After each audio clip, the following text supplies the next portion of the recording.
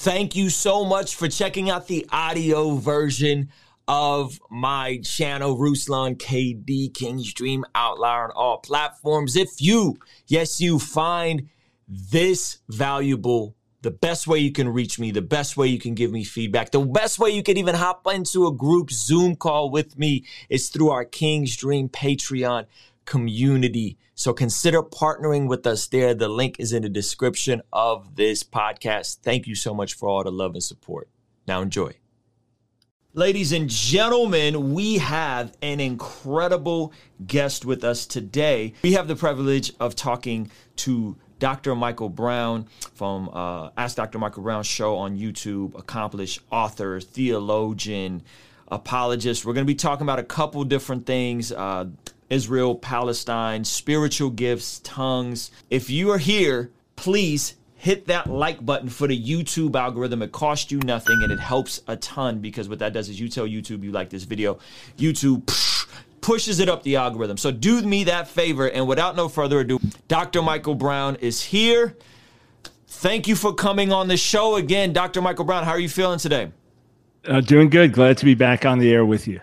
All right. So the first time we talked, it was right after all of the election deception, all the prophecies, the Q stuff, and it seems like it's died down, but I wanted just to, before we get into the other stuff, I wanted just to kind of get your take now that we're on the other side of the election and we've seen even some ministries shut down. What is your assessment of this entire thing now on the other side? We have multiple folks make prophecies Trump was going to get reelected. That didn't happen. You stood strong about that. I appreciated you. Your channel is an oasis to me. What do you make of it all now a couple months later? Do you think it's died down, or you think it's still a lot of misconceptions and deceptions going on?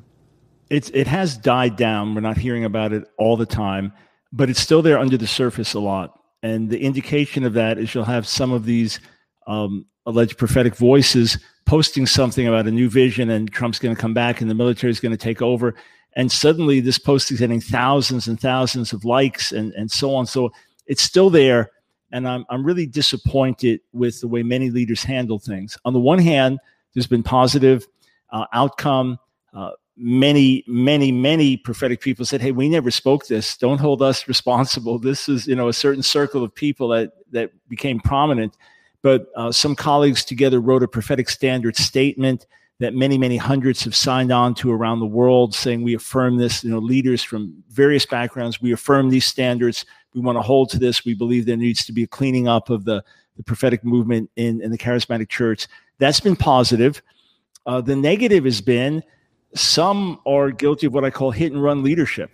They got all these expectations, and it's going to happen, and you watch and the days and count. No, okay, this date, that day. And then when it didn't happen, they just kind of coast on. It's like, no, you can't do that.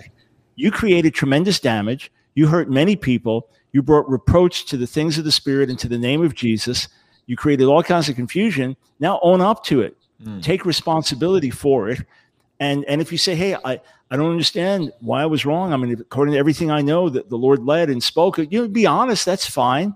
But to dodge it or to say it really did happen spiritually, to go into further deception, that's been disappointing. So the good thing is it's only a small number that are totally in fantasy land, saying that Trump is the president, that Biden is not the president, that Trump's actually calling the shots, and you watch any day he's about to be replaced by the military and so on. So, I've been shouting as loudly as I can for many months. It's not going to happen. Forget about it. 2024 elections, who knows what's happening then? We're talking about right now, this right term. Now, yeah. So thankfully, it's a relatively small number that are going on with that, but they definitely have strong followings. I can tell you this, that if I made a post just saying, hey, let's move forward, etc., and let's learn from the mistakes and move forward, that would get a certain amount of affirmation on social media. But if I was one of these other guys saying I had another dream and you watch what's going to happen, that would get probably 10 times more affirmation. So it's still out there. And then others have done what I would call bait and switch, which is we're talking about praying for the elections, praying for the overturning of the elections, praying for awakening in America. And then when the election things didn't happen as scheduled, as prophesied, it's like, yeah, and we're contending for that awakening in America. It's like, hang on, you meant something different. You were talking more like the QAnon Great Awakening, where all the pedophiles are going to be exposed and so on. And that's what you were talking about. Then it kind of shifted now to something more spiritual and generic. So I feel like a lot of stuff was just swept under the rug, but goods come out of it. And by the way, when you mentioned ministry shutting down, Jeremiah Johnson is a young colleague, and he's got a lot of integrity. And he had prophesied in January 2018 that if Trump didn't humble himself and if the church didn't stop looking to him in an idolatrous way, that he would not be reelected. Yeah. And then he got caught up in wrong political thing, misinterpreted a dream, and then said Trump would be reelected, repented, totally took it on the chin. When he shut down Jeremiah Johnson Ministries, it wasn't to say I'm so embarrassed about what happened, but to say, hey, there was a whole wrong thing we got involved with, and the whole spirit of Facebook and the politicizing. I'm just shutting that down and going on with ministry God's called me to. So he's active in ministry, has a school being raised up and all that. Yeah. But he realized the whole thing that he became part of was such a miserable mixture with so much pollution and so much animosity and hatred that you couldn't fix it. You just had to let that die. And he had 1 million social media followers, just let the whole thing die. So to me, that speaks of integrity. But it was a real ugly mix. Last thing, I plan to write a book on the political seduction of the church. Yeah. And it's something that can very easily happen with sincere people that are concerned about the direction of the country. But when the number one thing, namely loving God, loving our neighbor, reaching the lost, making disciples, living godly lives ourselves, when the number one thing becomes number 3 or 5 or 7, and instead the number 10 thing, political activity becomes number 1, it's a recipe for disaster. And that's just what happened. That's good. So thank you for clarifying that about his ministry specifically, because it sounds like he's still doing ministry. He just isn't doing it on a social media platform. So that's actually really good to know. I thought the way Chris Vallotton from Bethel handled it was well. I think he apologized, took the apology down, and put it back up. And it seems like they've done a good job of responding to it. What did you make of the way he handled it? I mean, Bethel's huge in this entire new charismatic movement, if you will.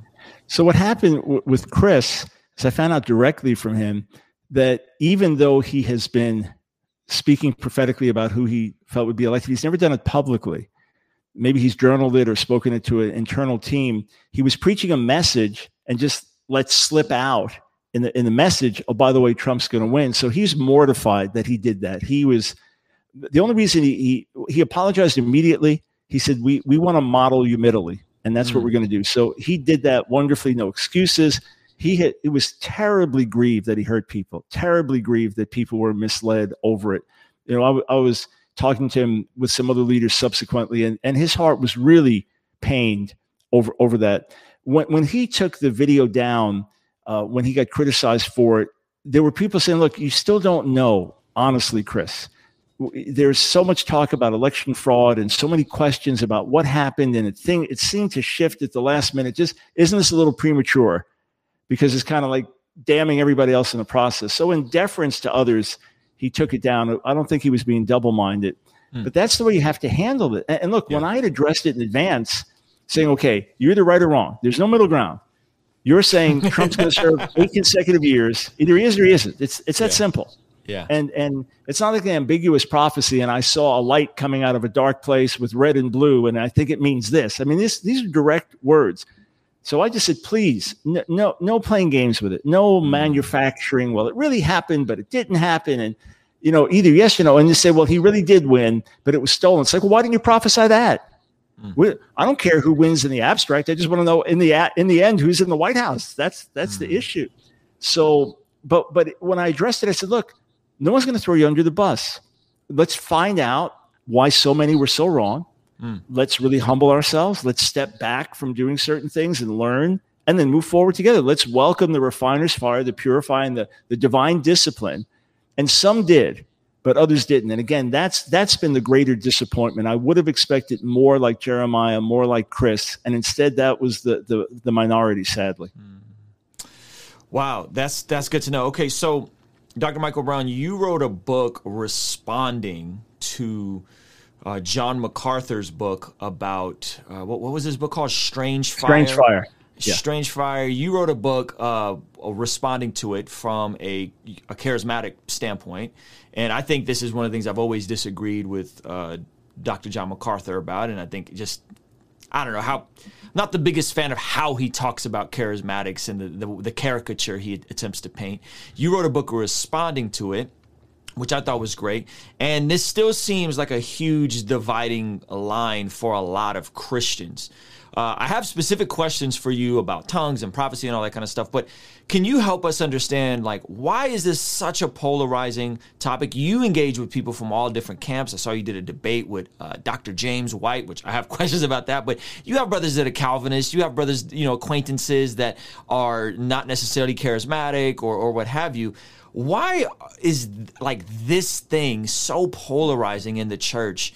And can we find middle ground with our Pentecostal brothers and sisters? And again, I have more questions, but if you could just unpack that, your experience with that, and just how nasty some of the attacks against charismatics sometimes are.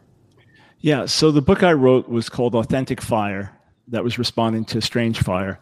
And my own background, I got saved in a Pentecostal church, was there for 6 years, began to question certain things in the church, some of the doctrine, question aspects of the gifts of the Spirit, became part of another church that was open to the possibility of the things of the Spirit for today, but really was not a tongue-speaking church in any way, shape, size, or form. And we had almost no manifestation of spiritual gifts in our midst. We were Calvinistic, but rich in good works, helping the poor and needy, great in many, many ways in terms of our action, but really powerless in other ways. And while I was there, I was doing my PhD work at NYU. And really, I didn't want to be Pentecostal. I didn't like it. To me, it was like unsophisticated intellectually, and praying for people and people slain in the Spirit, just silly. And what does that prove? And anybody could fall. So I had strong arguments against it. I remember the pastor asked us at one point to write papers to discuss together. I was one of the elders about healing, what we believed about healing, because we were trying to sort that out doctrinally as we were praying for the sick. What should we expect or not? And I said, look, the main thing is God smites and judges, because I was so focused on Old Testament. And so I was really hostile and tried to get away from speaking in tongues and tried to get away from believing in miracles and stuff. I bought books against them. But the more I read the books, I thought these arguments are terrible. The word is just too clear. I can't deny what Scripture says. It's just too clear. So I wrote my doctoral dissertation on the Hebrew word for healing, because I just had to study more and understand more, and then wrote a monograph that expands on that called Israel's Divine Healer that came out in 95, in-depth academic study. So whether I never see a sick person healed, whether I never see a true prophecy come to pass, I am continuationist because the Bible says so. As I have a chapter in Authentic Fire, sola scriptura, and therefore charismatic, I find it unmistakably clear that if you were locked alone in a room with a Bible and could read fluently in Hebrew, Aramaic, Greek, and that's all you knew, and for 10 years you read that, you would come out thinking that this is what was happening today. It would not dawn on you. I don't mean that you think you could walk on water like Jesus did, because none of the apostles do. Peter does momentarily, but that was never part of our commission. But you'd expect to see the gifts of the Spirit manifest, healing, miracles, signs and wonders that Jesus was alive, with abuses. Yes. That's what you expect to see, with abuses that needed to be fixed, just like in that day. So with all respect to my non-charismatic friends, the word to me is absolutely clear. And a lot of people have left the charismatic movement, not because of Scripture, but because of bad experience. I began to hear from readers of Authentic Fire who said, reading your book, I was convicted. The word does say this is for today, but I had bad experiences in my Pentecostal church or my charismatic church, like the Trump prophecies, false prophecies, or healing guaranteed and it didn't happen, or whatever, and they got burnt out by bad experience. So the critics always say, you guys are all about experience. We're about the word. I said, no, I believe this based on the word. And many of you don't believe it based on bad experience. So the reason it gets so volatile for some, with all respect to Pastor MacArthur and the wonderful work he's done in so many ways and a strong, uncompromising stance for the gospel, he has known to be especially harsh in attacking those he differs with on many fronts. And because he has seen the worst of charismania And to him, that is such an obscene caricature of what following Jesus is supposed to look like and what scriptures look like. And because he seems to be quite cerebral in his faith, even saying that sometimes when singing hymns, he wishes the music would stop so he could just concentrate on the words. And the idea of having a close relationship with God through prayer and intimacy, these things sound foreign to him. So from that perspective, and given his penchant for being very harsh and critical of those he differs with, that's been some of the lashing out with charismatics. And of course, in the book, you see that I seek to honor him and not respond in like tone. But to be perfectly honest, when you travel around the world, this is not this big an area of dispute. The churches that are growing all around the world almost invariably believe in the gifts and power of the Spirit for today, whether they're called Pentecostal or charismatic or third wave. There's the joke in Africa, there are no atheists in Africa, and in Baptist churches in Africa, they cast out demons, that the amount of people who believe in cessationism and hold to this theology, it's actually an increasingly small island that you could misunderstand living in America, but again, around the world, what's happening, it doesn't have as many divides. And I said this last thing. The reason we got where we are as in church history, it's well documented. Different church leaders talk about 2nd century, 3rd century healings, miracles, exorcisms. But it would seem that as the church lost its biblical foundations, became more and more filled with the traditions of men, that there was less and less demonstration of God's power in their midst. And then when you're raised in that, you form a theology based on that. Now, interestingly, the Catholic Church still emphasized miracles. But with the Lutheran Reformation, part of the polemic against the Catholic Church also had to be a polemic against miracles, because otherwise they could say, well, we have the miracles. So there was a rationalism that came in with the Reformation that became part of the theology. So you have that, plus you don't see healing, you don't see miracles, you don't see tongues, prophecy, then we don't believe it, we don't see it, that confirms it. Yeah. And thankfully, though, more and more people across the board, Baptist, Presbyterian, all different denominations, being filled with the Spirit, seeing God move in greater ways. And whether people agree on this or not, I'm going to major on the majors with people. You want to get on the front lines of the battle with me to win the lost, make disciples, stand for righteousness. Let's do it. Whether you speak in tongues or not, let's do it.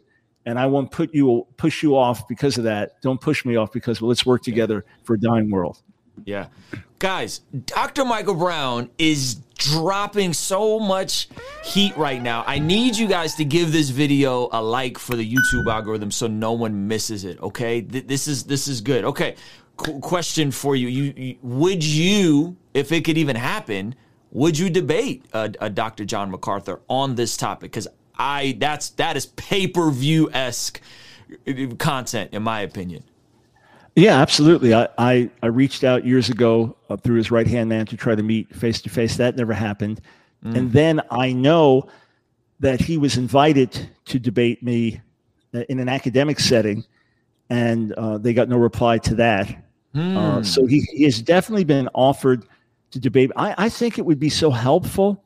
Yeah. He knows the word. He's a solid expositor. He's written commentaries on so much of the Bible. I think it would just be enlightening, eye-opening, and I would debate any theologian or academic on the subject. What does the New Testament teach? What's for today? Yep. But if he would do it, I'd do it in a heartbeat. I'd fly at my expense to wherever he asked, and however many hours with a moderator, make it an all-day affair or 2 hour with joy. And no ad hominem, just scripture. What does the word say? What does the word say? In a heartbeat.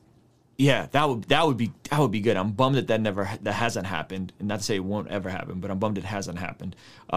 You said one thing that stuck. By the way, everything you said there about the churches internationally, I'm just getting complete goosebumps hearing about it. Just hearing that and processing it. It is so good. But you said I am continuationist because I am sola scriptura. Did I phrase that right? Or I'm sola scriptura, therefore I'm continuationist? That's either way. That is so good. That is so good. Okay. Wow. Okay. So I'm wow. That is really good. So you acknowledge the experience, just like with a lot of the Trump prophecy stuff. We talked about, the book with John MacArthur. in terms of the spiritual gifts, in terms of what we see demonstrated with Scripture, I am 150% there with you. I've spoken in tongues, speak in tongues. I go to a charismatic church where, there's prayer for healing every Sunday. There's stuff that happens. There's even flags. There's even flags, Dr. Brown, which sometimes kind of creep me out. And then I met the little girls that waved the flags, and I felt like such a jerk for feeling a way about the flags. So we're charismatic. Now, in having been Calvinist and a theological mutt, as I would call, I've been all over the spectrum as well. Here's where we are right now in terms of some of the YouTube content space. There's a pastor named Michael Todd who did a video, and he said that tongues are not a sign of salvation. He said that the fruit of the Spirit is a sign of salvation. So that caused the Pentecostal community to be in an uproar. Guys like Marcus Rogers responded. Then the following week, he does another video saying that tongues are an upgrade of the Spirit, right? And basically saying that everyone can speak in tongues if they have enough faith and if they have enough what have you, right? And to me, again, I speak in tongues. I have no problems with the gifts of the Spirit. I have no problem praying in tongues. But it seems like maybe because of the passages at the end of Mark, those 11 verses, maybe because of, it seems like picking and choosing and maybe a misunderstanding of what the baptism of John was and this whole thing. In terms of you, and this is, I'm appealing to your authority because you're one of the few Pentecostal background charismatics that operate on a higher theological, not theological, but like a scholarly level. When it comes to the gift of tongues, I believe it's a gift. Like at 1 Corinthians chapter 12, we'll all prophesy, we'll all speak in tongues, we'll all heal, but desire the earnest gifts. And then he goes into the most important gift being love. Where are you at on the spectrum of tongues specifically? Because it's causing such an uproar where I believe in tongues, but like some of my best friends, some of the most anointed Holy Spirit people I know don't speak in tongues. They've never spoken in tongues. Not because they haven't wanted to, not because they haven't asked for it. It just hasn't happened for them. My wife doesn't speak in tongues, and so I hear this stuff and I'm kind of like, I get a little defensive for my folks that don't speak in tongues. I speak in tongues. I'm not quite sure on like the second baptism. Something definitely happened to me post salvation where I fell out and it was a wild experience. I couldn't move, and then someone put their hand on my face and said, "Speak, child," and I spoke in tongues, and it was real, and I've done it since, and it was super real, and I've seen healing, and I believe in all that stuff. But on this topic, to you, from your understanding of the Hebrew, the Greek, is tongues a gift, or is tongues a sign or of salvation, or is like where do we categorize that when we're talking about the original scriptures? So let's break this down. The only ones who would believe it's a sign of salvation are oneness Pentecostals. No other Pentecostals believe that. Other Pentecostals believe it's the primary sign, or they would say the initial physical evidence of the baptism of the Spirit, which is subsequent to salvation. So it's only a tiny minority within the Pentecostal movement that would say tongues were a sign of salvation. And some would say that they're outright heretics because of other beliefs, denial of Trinity, etc. So let's put that aside. Okay. The debate would really be, is it the sign of the baptism of the Spirit? Is the baptism of the Spirit something subsequent to salvation? And can all believers potentially speak in tongues? Those would be the main questions. Mm-hmm. The Pentecostal view that's been taught for the last century plus, with the great outpourings that began in the late 1800s into the early 1900s that were accompanied with tongues, that based on the book of Acts, that the baptism of the Spirit in Acts 2 is with tongues. Obviously, foreign languages there, but speaking in tongues. Different kind of tongue, right? Because there's the languages, and then there's the prayer language, and then there's also like a prophetic tongue. it's all the same word in Greek is languages, tongues, right? So we'll just say tongues. Got it. But they're clearly foreign languages. Something distinct happens in Acts 8. The Samaritans are saved, but they haven't yet received the Spirit. Then when Peter and John lay hands on them, they receive the Spirit. So something tangible happens to the point of Simon, the former sorcerer, saying, "Hey, I want to buy this gift. How do I get it?" Right? And then in Acts 10, when they're baptized in the Spirit, Cornelius and his household and others there, the sign is they speak in tongues. And then in Acts 19, Paul meets believers from Ephesus and says, "Did you receive the Spirit when you believed?" So the question is, why ask that if it happened automatically? And then they didn't even know about this because they only knew about John's baptism. So he teaches them, baptizes them, and then prays, and they're filled with the Spirit and speak in tongues and prophesy.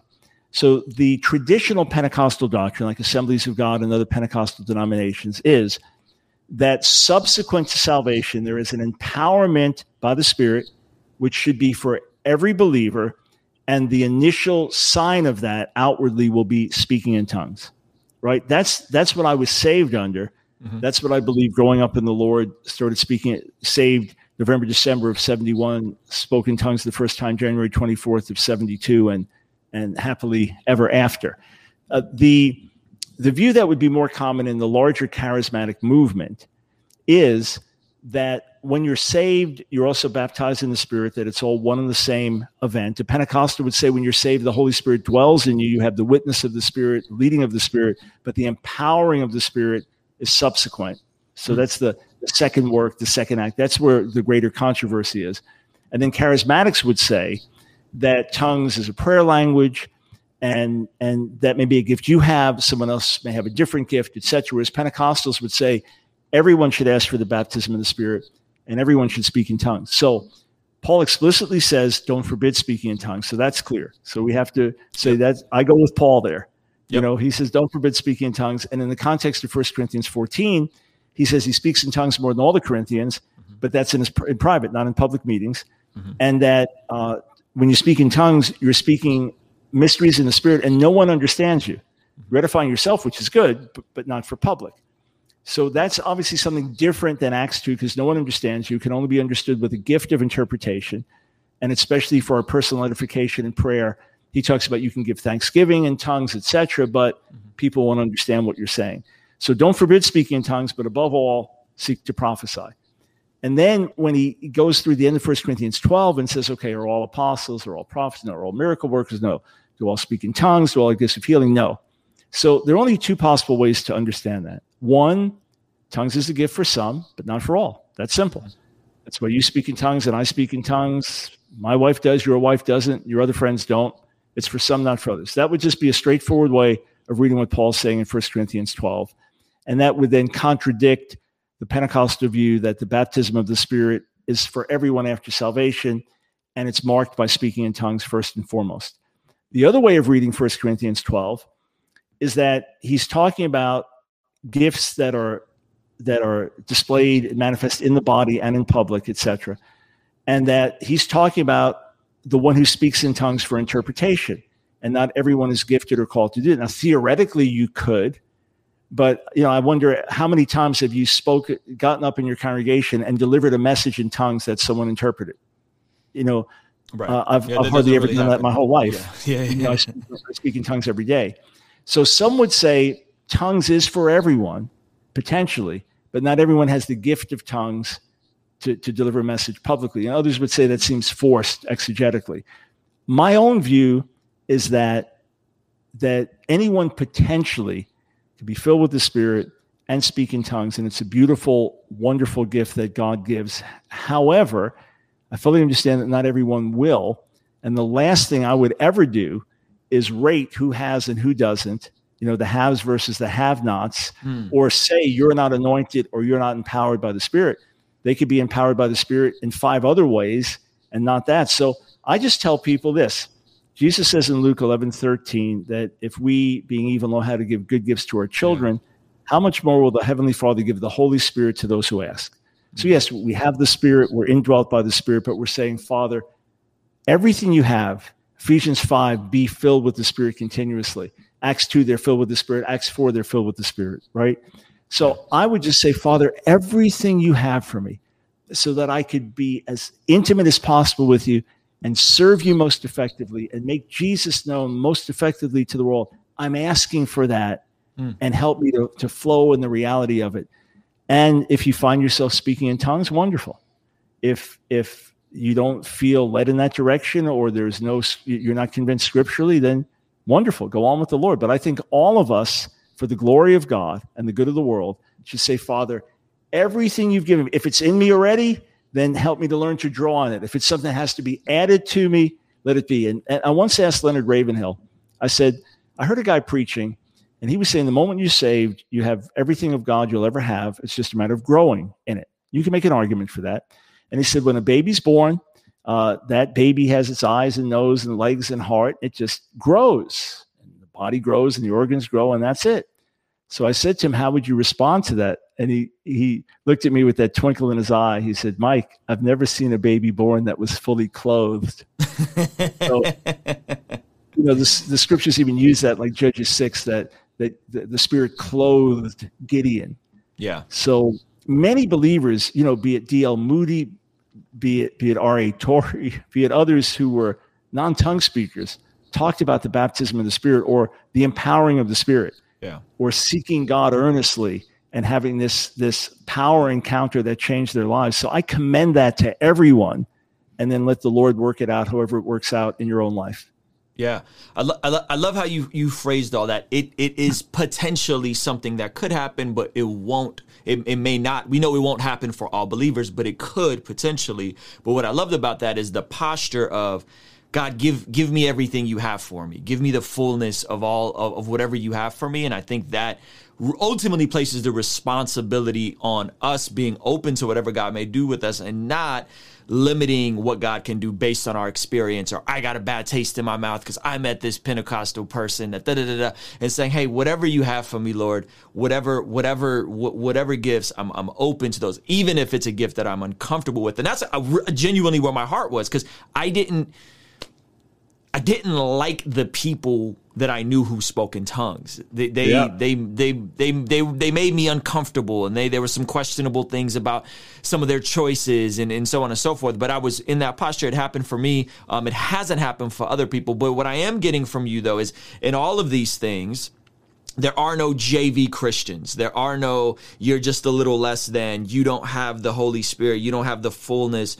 Hey, potentially you could get the gift of tongues someday, but is that fair to say, like, there is no tier of Christians based on them not speaking in tongues? Right. Absolutely. And it's cruel and judgmental to make someone feel like there's something wrong with it. What do you want that person to start making up words, or trying to produce something, or think that somehow God loves them less, or that there's the saved and the really saved? So obviously, many of us live way below our spiritual potential. Right. Many are just caught up with worldly things, or prayerless, or don't really have a burden for the lost, or bound by some sexual sin or whatever, and we're walking it way beneath our potential in the Lord. And if the Lord spoke to us directly, he might bring a word of rebuke and correction, but that's to us as his children. There's not, here, let me say this. I absolutely believe the Bible is very clear on the role of leaders and the importance of leaders in the body, but the clergy-laity distinction is not a biblical distinction. That's a traditional church distinction. Say that one more time. The clergy laity, the distinction. Can you explain that? Yeah. So that we do have leaders in the body that God has raised up to shepherd and teach and do many other things. But the idea that you have the clergy, the spiritual class, like the priestly class, and then you have the laity. That's there's no such concept. We are all in the Bible sons and daughters of God. We are all members of the body of Christ. We are all priests to God. We are all branches in the vine. So which part of the branch is clergy, which is laity, which part of the body is clergy? No, you don't make those distinctions. In the same way, we don't have the tongue speakers versus the non-tongue speakers, or the healers versus the non-healers.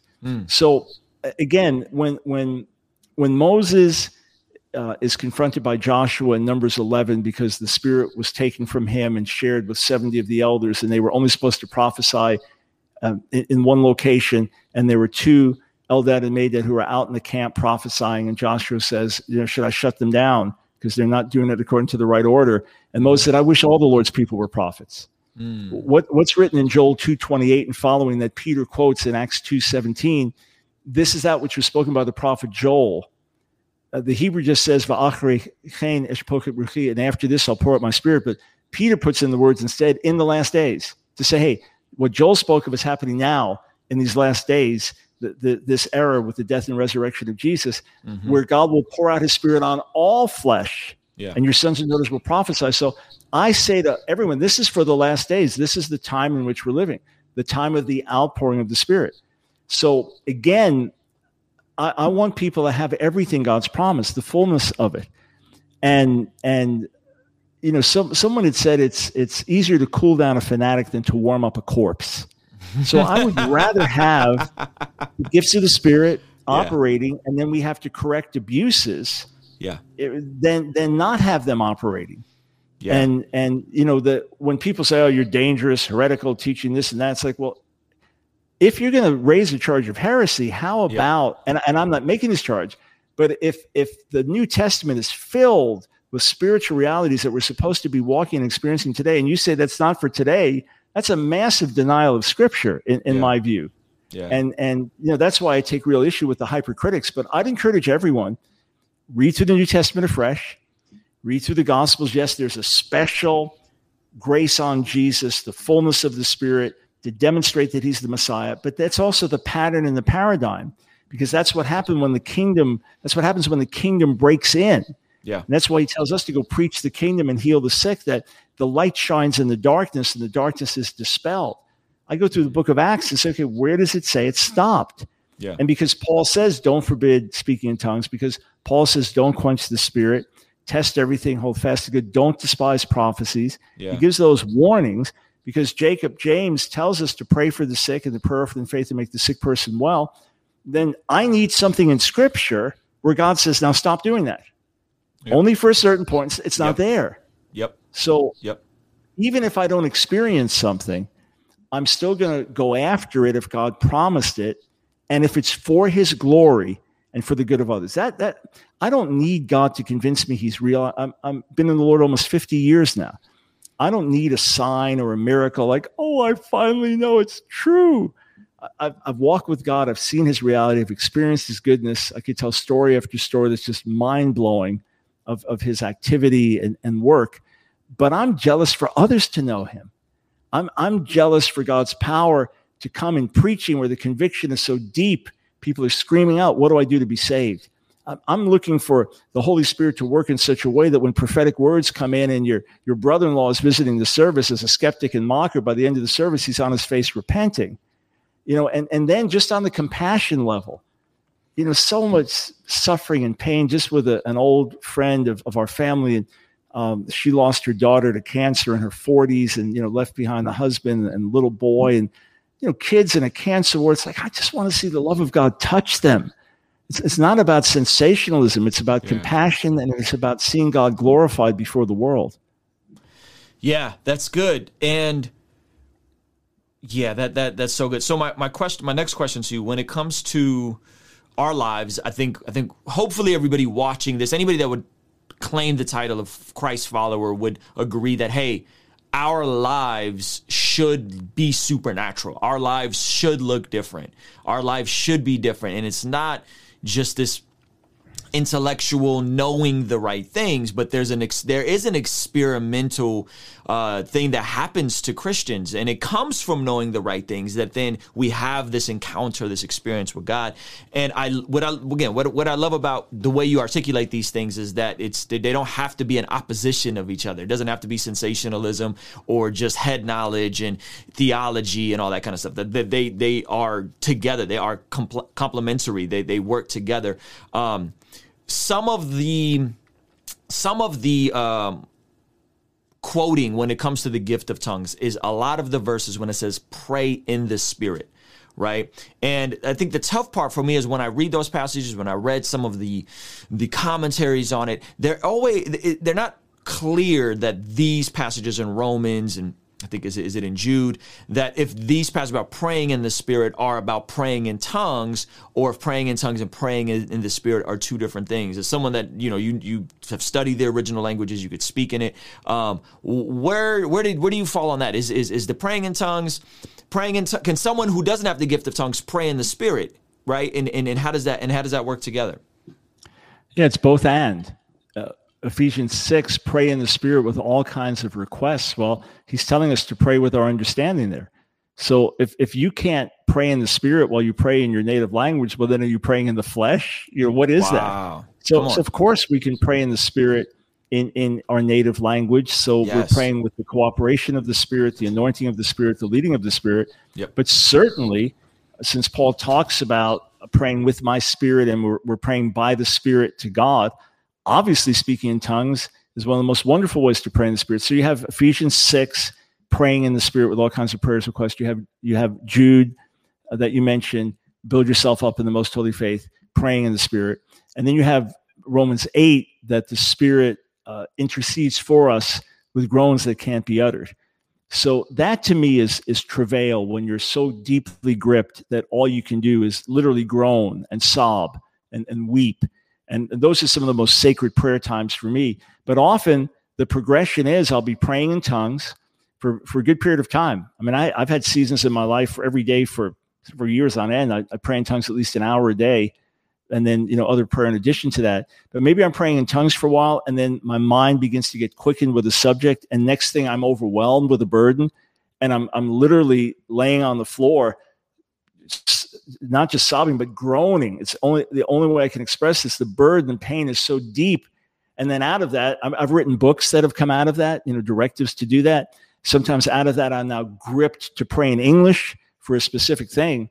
So I look at it as both and, that praying in tongues is definitely a way to pray in the Spirit, as long as you're doing it communion with God, not just mindless, muttering. But that's definitely praying in the Spirit. But sure, you can pray in the Spirit in your own language. So both and. That's good. That's good. So someone that doesn't have the gift of tongues can still pray in the Spirit, and the groans, that passage, I think that's in Romans, is they're still experiencing that. They're getting that fullness. Yeah, and there are many Christians that can relate to that. The burden is just so deep, you can't express it in words, and it's like this groan comes from the inside. That's the Spirit praying through us. Now, I think it's a short step from there to begin to speak in tongues, and sometimes people just have a misconception. They think that they're just going to sit there like this, and the Holy Spirit is going to force them to say words, as opposed to just, as the Holy Spirit moves on you, you speak out what's there, and then you realize, wow, this is a language that I'm not manufacturing. And the more you speak in it, the more you realize it. But look, I can say, Lord, just bless Ruslan, Lord, pour out your grace on him, do good for him, help him in his ministry, draw him closer to you. I can pray that in the Spirit, right? As the Spirit leads and pushed and empowered by the Spirit, for sure. Is it a code when, Jude, praying in the Spirit, build yourself up? Well, Paul does say in 1 Corinthians 14, that the one that prays in the Spirit edifies himself. The one that prays in tongues edifies himself. So for sure, you build yourself up. And people say, isn't that selfish? Well, no, I'm doing ministry work. I want to be built up so I can serve others. I don't want to be built up so I can float around the house. I want to be built up so when I write, the Spirit's behind my words, and when I preach, the Spirit's behind my words. And I'm not wasting your time with something meaningless. So you want to build yourself up so you can go and serve others. Yeah. So it's definitely an effective way to do it. And those who are tongue speakers, who've never really used the gift extensively in your own private prayer times, I really encourage you to do it. And you will see positive change come. Yeah, that's good. That's good. Yeah, I love how this is like we can come together. Like it doesn't have to be polarizing. It doesn't have to be, if you don't have the gift, you don't really have the whole Holy Spirit. You don't really have the fullness. I love how you broke that down. This is a good question. How does one discern between speaking in different languages by the Spirit's power and attempting tongues by the flesh? Or is that our job to discern? This is from my brother Baptist 702. So that discernment, like when people do fake the gift of tongues, right? And how do we discern between when is someone doing that by the Spirit's power and versus them attempting to do it by the flesh? And I guess the broader question is that even our job to discern? Yeah, the Bible never gives an example in the New Testament where that was an issue. Prophecies are to be judged. So 2 or 3 prophets speak and the others wait carefully what was said. Or all the believers are told, test everything, hold fast to that which is good. So we're given directives for that, but nowhere does it say try to distinguish between false tongues and real tongues. Either it wasn't a major issue or it wasn't a major concern. What I want to do is this. I'm not there to tell someone that's it, that's the real thing, or you're making it up. I'm there to encourage them to have an encounter with God. Maybe I'm going to lay hands on them and ask God to fill them and touch them by his Spirit, and leave that to them and God. If they were disruptive in a service, that would be an issue. Whether it was real tongues or false tongues, if it was disruptive in a service, I was preaching once in the Brownsville Revival, and it was a Saturday night meeting, and I remember it was airing on live radio stations at the same time. And I get up to preach, and a lady in the balcony starts shouting out in tongues, and I said, "Sister, please hold your peace. I'm speaking now. There's only one of us can be speaking." And I checked my own heart. I waited for a second. Is this supposed to be a message in tongues with interpretation? Felt no. It's time for the message. So I said, "Please hold your peace." And second time, as I'm going on, she starts shouting out again, and I said, "You're out of order. You need to sit down." Come on. And then third time she did it, I said, "I rebuke you in Jesus' name. Ushers, please remove her. She's disruptive." Wow. Now, it may have been real tongues, but it was an abuse. In other words, that wasn't my issue. So here's what I truly believe, though. Just like someone says, how do I know that I'm really saved? I mean, I prayed the prayer. Look at the fruit in your life. Mm-hmm. Are you developing a relationship with the Lord? Is moral conviction coming into your heart? Or your interest changing, desires changing? Are these things happening? If not, okay, something's wrong somewhere because it's not lining up. So the same way, if someone says, look, I have to keep thinking of words. Okay, obviously you didn't receive the gift. Or I prayed in tongues for, an hour a day, worshiping the Lord, meditating on the Lord, and I just think I'm saying gibberish. Okay, well, maybe you are. Because when it's the real thing, I could take out my latest book, Has God Failed You? There we go. Finding faith when you're not even sure God is real. I could take this out and read it and pray in tongues out loud the whole time because I'm using a different part of my brain. Mm. Now, I couldn't read this book and talk to you coherently. I'd have to stop reading it. So there's something fresh coming out of you, but then you get edified, you get built up. There's good fruit that comes out of it. Yeah. And if there's no good fruit that comes out of it, or you're trying to manufacture it, then obviously you haven't received the real thing. Yeah. So I just, with all respect to your friend there, I'm just not hung up on that. I don't see anywhere in the New Testament where they said, okay, is that real tongues or not? In fact, there seems to be an assumption when they pray for people to receive the Spirit and suddenly they're all speaking in tongues. It's like, okay, they received the same thing we did. And as I've traveled around the world and prayed with people in tongues, there's that same feel. There's, even people from many different languages and cultures, there's certain similar things when they're praying in tongues together. But I don't think we're supposed to get hung up on that. And I would look for other areas, gift of discerning of spirits. That would be, is it the devil or is it the Holy Spirit? Yeah. And I have been around that, where it's demonic, where someone is demonically empowered and it's a tormenting thing. And when the Spirit's driven out, there's no more tongues either because the whole thing was from below. Let's talk about that.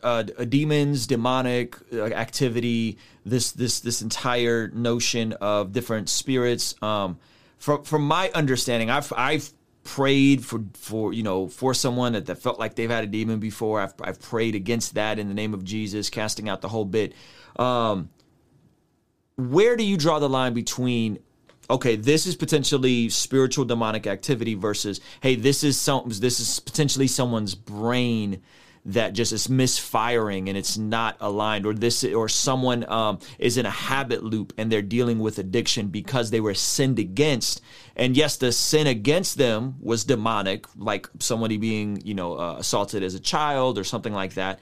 But it seems like in some of these circles that everything can kind of get deduced to it's a demon and we need deliverance ministry, when sometimes it seems like, hey, maybe you just need to go outside, go on a walk, eat better, sleep better, get some activity, pray, get around some better people, get in a local church. And everything is not a demon, right? And I personally don't believe Christians can have demons. I believe we could have a degree of demonic oppression, but I don't think we could be possessed by a demon as a follower of Jesus. Where do you stand on all this in terms of like dealing with our bodies in a natural way, in a material way, in a physical way, but also acknowledging that, yes, there is spiritual forces at play? Right. Some have said you can't crucify a demon and you can't cast out the flesh. So you need to know what you're dealing with. And it's like everything else, we tend to go to extremes. Either there are no demons or everything is a demon. And, there's a funny story. Well, it's a sad, funny story, but there was a story told about a sister, a woman who was about to get married, and she was terribly, terribly overweight. She's a couple 100 pounds overweight. And the day before her wedding, she went to the leader of a Bible college. It was in the 70s. And she went to this leader and she said, would you pray for me? I need a miracle by tomorrow. I need to lose 200 pounds by tomorrow for my wedding. And according to the story, he said to her, he said, sister, I'm sorry, but this kind only comes out by prayer and fasting. That's a good story to illustrate the point that I'm trying to make. Is like, hey, sometimes you've made a mess and it's going to take time.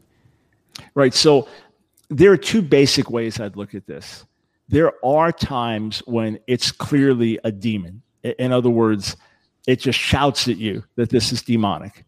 That you're preaching and suddenly there's this complete uproar from someone, or they start foaming at the mouth and you feel gripped by the Spirit to drive this thing out. And in Jesus' name you do. And I've seen it, the person shakes, falls to the ground, but then they get up fine and they're like stunned by what happened. So there's the cases just they come shouting at you sometimes. And if you're a cessationist, it's like, this is really weird now because it seems like the stuff in the Bible, but we just don't believe it. And it's not mental illness. It's not something else. It's not just someone putting on a show, but you tend to feel it as well. In other words, the Holy Spirit gives you that witness that that's what you're dealing with. Otherwise, my posture would be that I'm going to deal with this as if it's not a demon. In other words, if someone has some real stronghold in their life, I'm going to deal with it as like I would with any other disciple. Okay, let's get to the root of this. How did you open the door to this? How we may have to really come against this and pray for deliverance for you, from the stronghold. But then we've got to, put up, develop new habits and things like that. And when it's like they're oppressed and they can't break the thing and they're tormented, then it's like, okay, this seems to be more demonic. Or when you have almost a series of events, one after another, where it almost seems like this person's cursed. Like, what is happening here? And you just recognize a pattern and sense in prayer, they're under demonic attack. And at times like that, you pray, get your heart right, and then you come against these things in Jesus' name and see breakthroughs.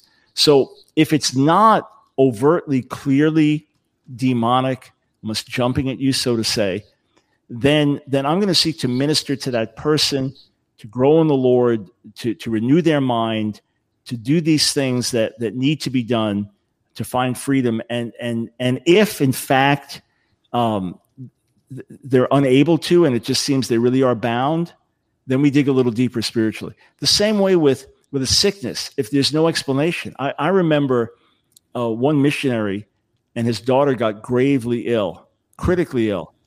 And he was really in very dangerous areas and dealt with witch doctors a lot. So he was fasted a lot because of the demonic battles he was in.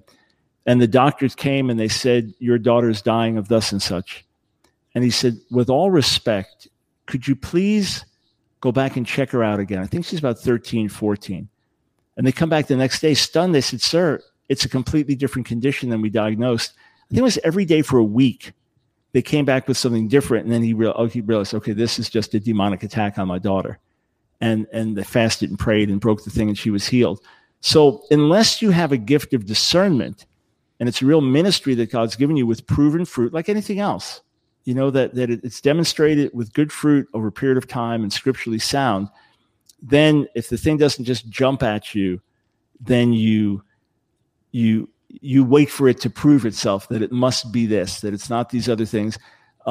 Look, something could look like someone's demonized and it's just epilepsy. Or it could be that this person has a chemical imbalance. And here we are trying to drive demons out of them. And they either need a healing or medication, one of the two, But what we can't deny is everywhere Jesus went in ministry, he encountered demons. And demons are active in the book of Acts as well. So the idea that they just suddenly disappeared or we don't have to deal with them anymore is really a misconception. And it's nothing that I major on, but I'm sure as I'm out doing the will of God, especially in more unreached areas, that I will continue to encounter people who are demonized. And as to Christians having a demon or not, so people will either say demon possessed, having a demon, demonized, demon oppressed, and a lot of it is semantics. Do I believe that a demon spirit can inhabit the body of a Christian and rule that person? No. Do I believe that someone can open themselves up to demonic influence, that they come under that demonic spirit's control somehow? That I believe it happens. People, just like they can become bound by porn or bound by gambling or bound by some other sin, either physical addiction or emotional, the same thing spiritual. But either way, to me, I end up not debating on that, because some of it just comes down to how we translate the Greek word. Is it demonized or demon possessed, in the debate about that? I just say the devil is somewhere in your life that he doesn't belong. Let's drive it out in Jesus' name, wherever it is, whether he's on your grounds or in your house or in your head, he doesn't belong there. Yep. Let's drive him out in Jesus' name. That's so good. That is so good. I think that brings a ton of clarity on this conversation. Let's talk about Israel, and we'll wrap with this. You're Jewish. You have been to Israel. You are very educated on the entire conflict.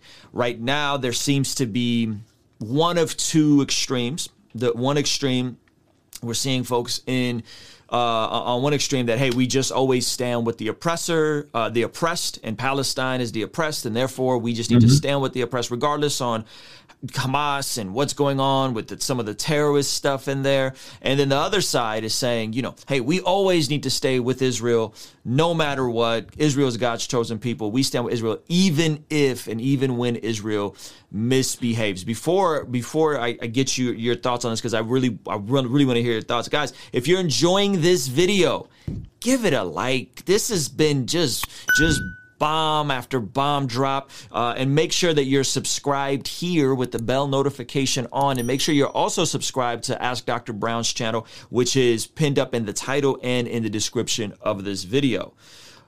So Israel, Hamas, Palestine, this entire conflict goes back at least 100 years after the Ottoman Empire fell, but it goes before that, right? And so, could you just kind of break it down from your perspective on this? Yeah, so I'll give the short version. This may have to be a lengthier conversation another day, but here are the things that I hold to be true. Number one, that God did scatter the Jewish people from the land under judgment, but in keeping with his promise has regathered. That when God blesses, no one can curse. When he curses, no one can bless. When he opens the door, no one can shut it. When he shuts the door, no one can open it. When he scatters, no one can gather. So the reason that my people are back in the land is because God regathered us, not because of our goodness, but because of his goodness. Just as he said in Ezekiel 36, he's doing it for his name's sake, not because of our righteousness. He's bringing us back into the land unclean, and they're sprinkling clean water on us. So these are lasting covenants he made. Read Psalm 105 just as one example among many, that he promised this to Abraham's descendants in the plural. And Romans 15, Paul indicates that the Messiah does not cancel the promises to the patriarchs, but he confirms them. So the Jewish people are back in the land by the will of God, and therefore I absolutely affirm the modern state of Israel as of prophetic significance and according to the will of God. That's number one. Number two, I recognize the devil wants to destroy the Jewish people, wipe them out entirely, and keep them out of the land, and hence the constant controversy. I also see from Scripture that a Jewish Jerusalem must welcome the Messiah back, hence the battle over Jerusalem, and obviously the ultimate thing, keeping Jews away from Jesus. So number one, God brought the Jewish people back to the land, so I stand with God's activity there. Number two, Satan wants to wipe them out, drive them out of the land, so I stand against Satan's activity. Number three, through much of church history, the church has persecuted the Jewish people, has driven them out of countries because they wouldn't be baptized. Your average Jew, the more religious they are, the more they know their history, the more they think Christianity is an evil religion, the more they think there's a straight line from Jesus to the Holocaust. And one of the great ways for Christians to overcome the stain of blood on our history and the way that Jews have been driven away from Jesus by the church is to recognize out of the ashes of the Holocaust, God restored the Jewish people back to the land. It's a modern miracle, and Christians should stand with the Jewish people in that regard, recognizing that they're surrounded by hateful enemies that want to destroy them. So Christian solidarity with Israel has gone a long way to removing the stench of the past. If folks have never read my book, Our Hands Are Stained with Blood, it's an eye-opener. It's like must reading for Christians about church history. And Christian love for Israel has really gone a long way to saying, hey, this is who we really are. I know you have, Martin Luther's anti-Semitism and the Catholic Church's anti-Semitism, but this is who we really are. That being said, God cares for every human being, and God cares for Palestinians just as much as he cares for Jews. Yeah. And God wants fair treatment of all, and therefore, as friends of Israel, we should urge them to do their best to work peacefully and in the best interest of all parties in the land, including the Palestinians. So my heart is fundamentally standing with Israel, while at the same time calling Israel to account where I differ. True friends differ. I have more differences with my wife, Nancy, than anyone. She's more critical of me than any human being on the planet. And we're best of friends for 45 years, married, Yeah. So as a friend of Israel, if I differ with Israel, I'm going to call Israel out. Now, on a historical level, there's on my video channel, there's a lecture I did, Is Israel an Evil Occupier, that people find really helpful on the Ask Dr. Brown YouTube channel. But in short, there was always a Jewish presence in the land for 2,000 years, even after we were exiled. There was always a Jewish presence there. Jerusalem was always the city to which Jews prayed. Every year at Passover, Jews would say, next year in Jerusalem. Jerusalem was the eternal capital of the Jewish people in that respect, and the one and only homeland for the Jewish people.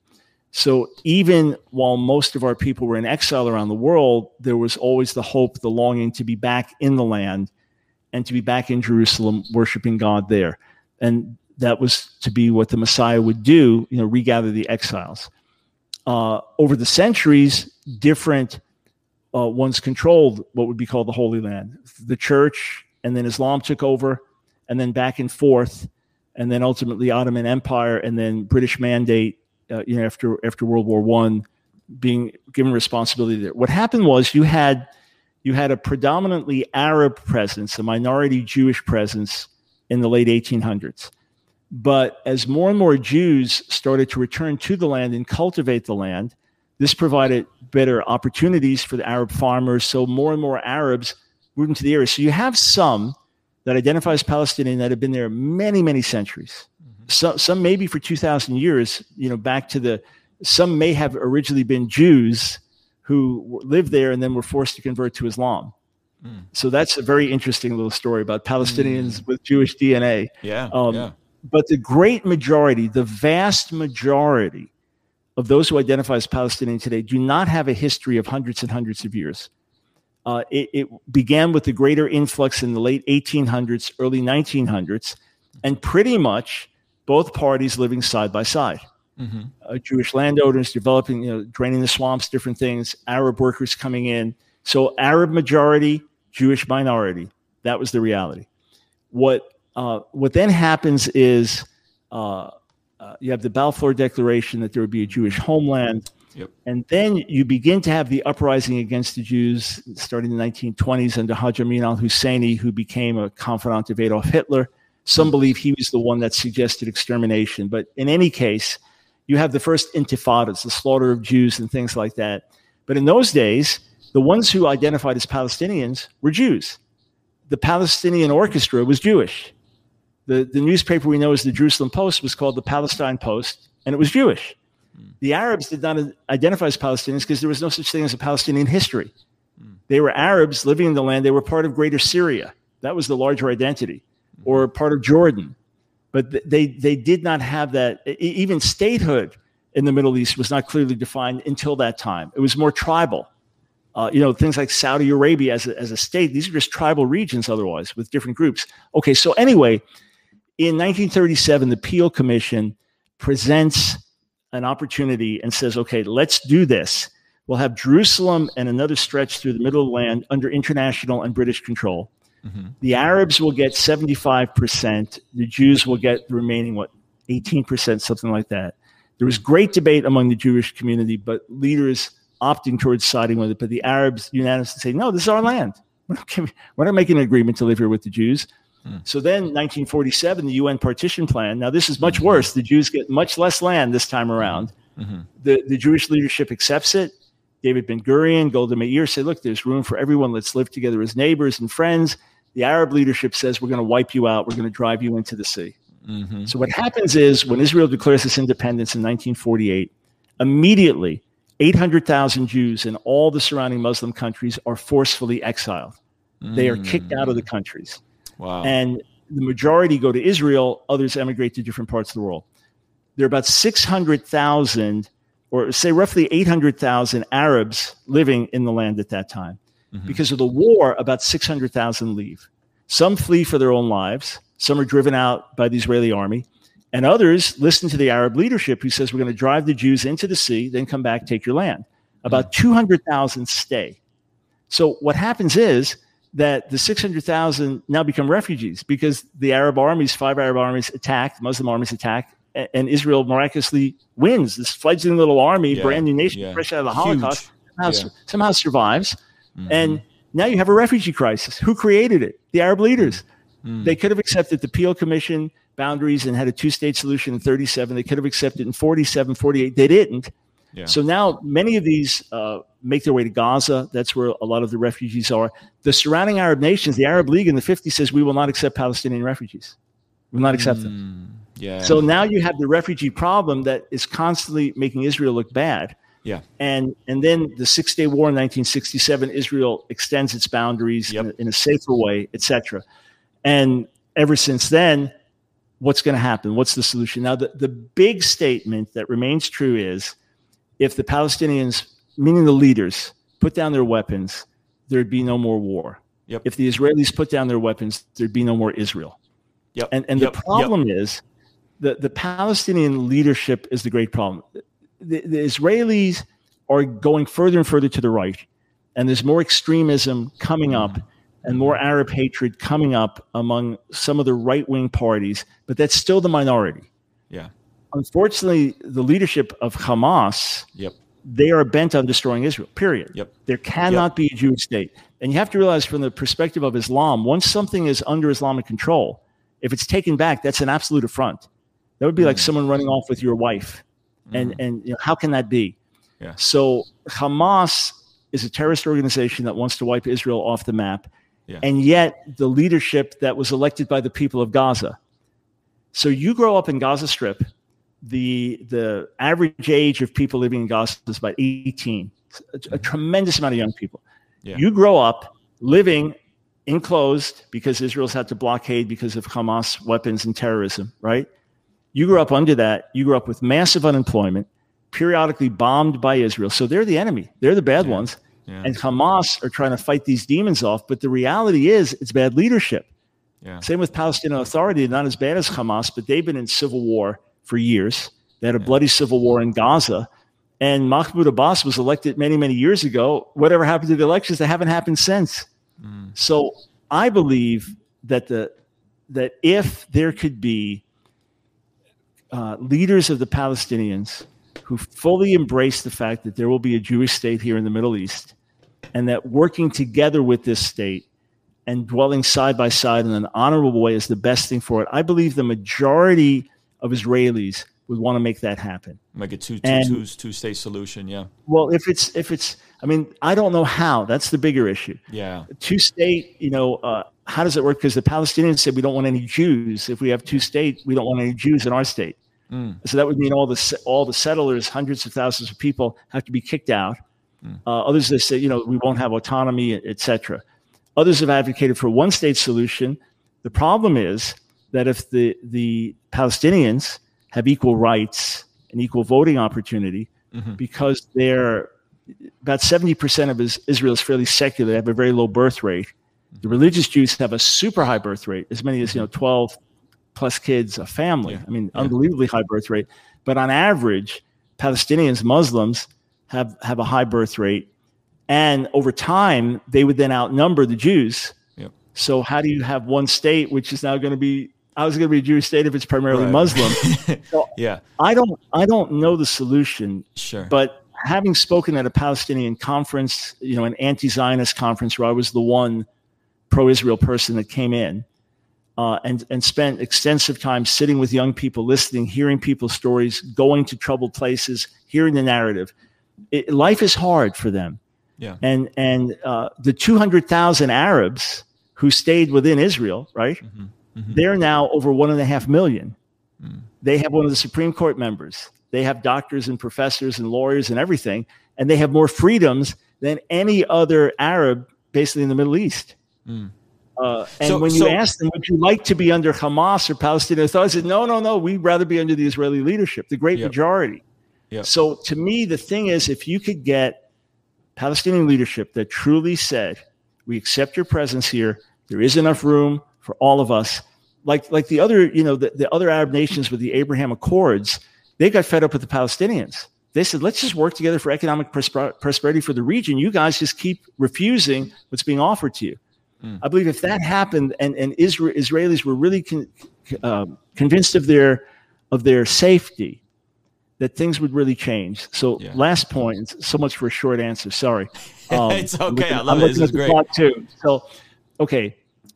There is a security fence that now runs through Israel and even separates neighborhoods, of the Palestinians. And then in parts, it's actually a wall. So you would have the impression that there's this monstrous wall running through Israel that was built. Actually, over 95% of it is fence. Less than 5% is wall. And they put up walls where there were snipers, and this was to keep snipers out. But the wall, I watched this video where the designer of the wall talks about the hole of hope, that where you do have the wall, there's a hole on top for the day when they can dismantle it. They lift it up by that and dismantle it. Nobody wants the fence. When I say nobody, the vast majority of people on each side don't want it. But Israel put it up to keep murderers out. It's that simple. That's the primary reason for it. Hamas is indiscriminately trying to murder Israelis. When Israel goes to war with Hamas, they send warnings. They call families, get out. We're about to bomb this place because of terrorist activity. Please leave, get your children out. So you've got two different mentalities. And I think it was Golda Meir said that when you start, what was the exact saying? Something about loving your children more than you hate ours, we can have peace. When you're concerned about your kid's future.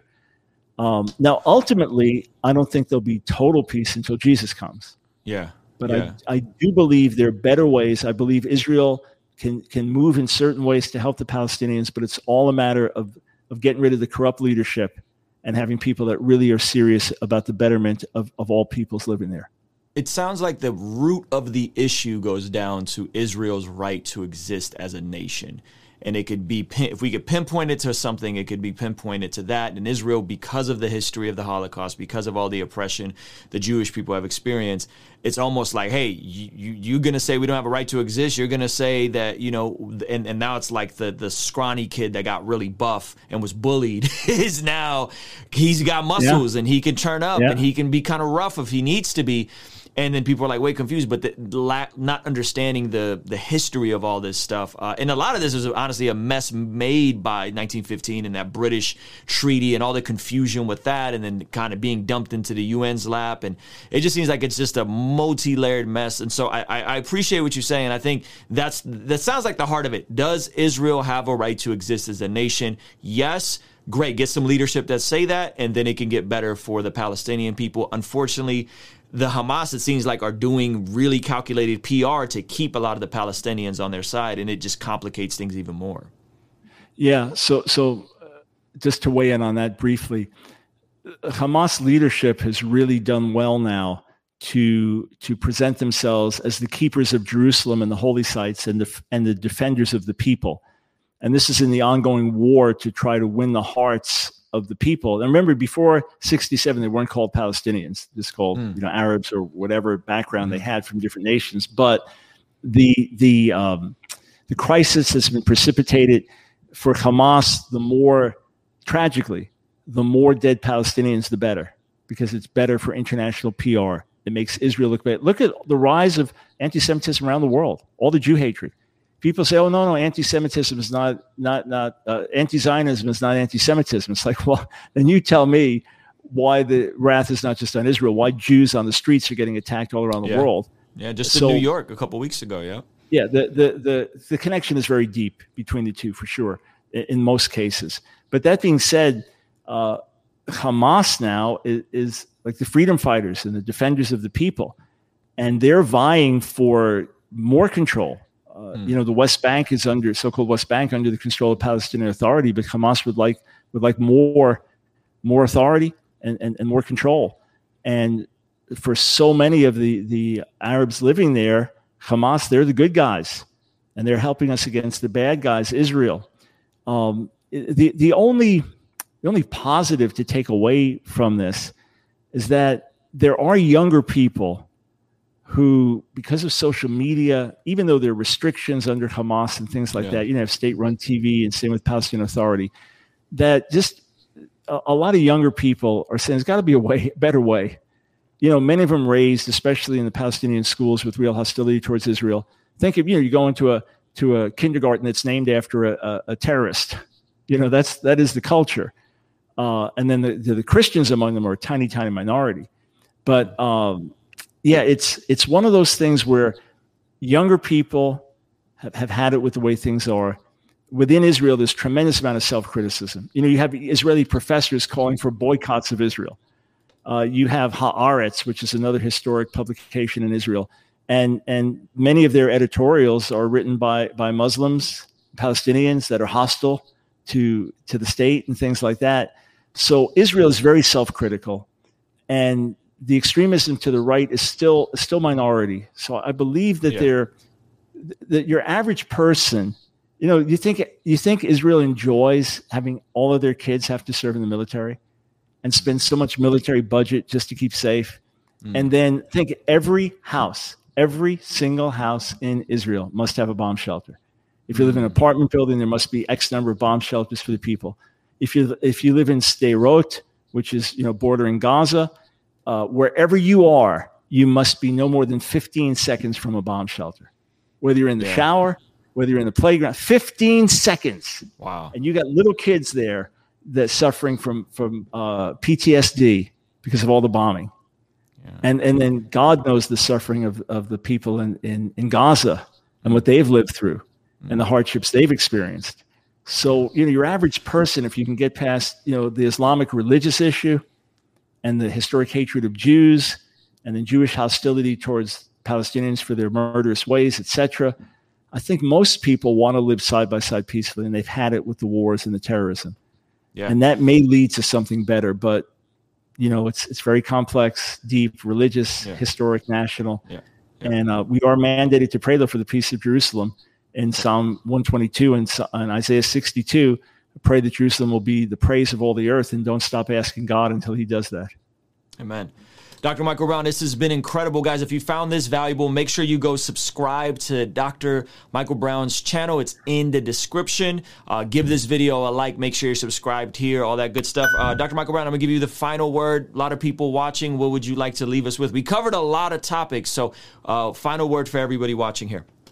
All right, 3 final words. Number 1, wherever you stand theologically, just go after God. Make your life count. Pursue everything he has and make your life count to reach a lost and dying world. That's number 1. Number 2, visit my website, AskDrBrown.org. We've got tons of resources. Sign up for my emails while you're there. We share a lot more stuff via email. So AskDrBrown.org. And with that, you can connect with me on social media anywhere. And then number 3, the reason in the midst of a kind of crazy busy schedule that I'm on this broadcast is because I like this guy. So I've only got to know you a little bit through the broadcast, but I like you. I appreciate you, man. So we're in this together, buddy. Thank you so much, Dr. Michael Brown. Guys, there you have it. Make sure you subscribe, liked, all that kind of stuff. And send Dr. Michael Brown some love in his comments and on his Twitter. He responds to a lot of his tweets. So, Dr. Michael Brown, thank you so much. This was incredible. Probably my favorite stream yet. So thank you so much. Awesome. God bless you, man. Thank you. God bless you. Joshua the king came down and bore it all. Yeah, conversations front of the fireplace. All of my mistakes, how do I erase? Wanna operate at a higher pace. Birth pains causing the body to dilate. On a first name basis with the worst pain facing. Moments in isolation. Holy smokes, you made it through the entire episode. Shout out to you. Probably means you're rocking with what we're doing. And again, we ain't got no sponsors on this show, and I'm going to keep it that way.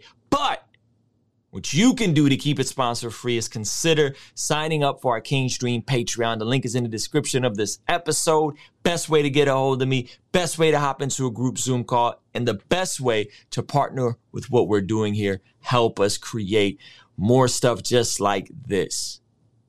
Thank you for listening. Peace.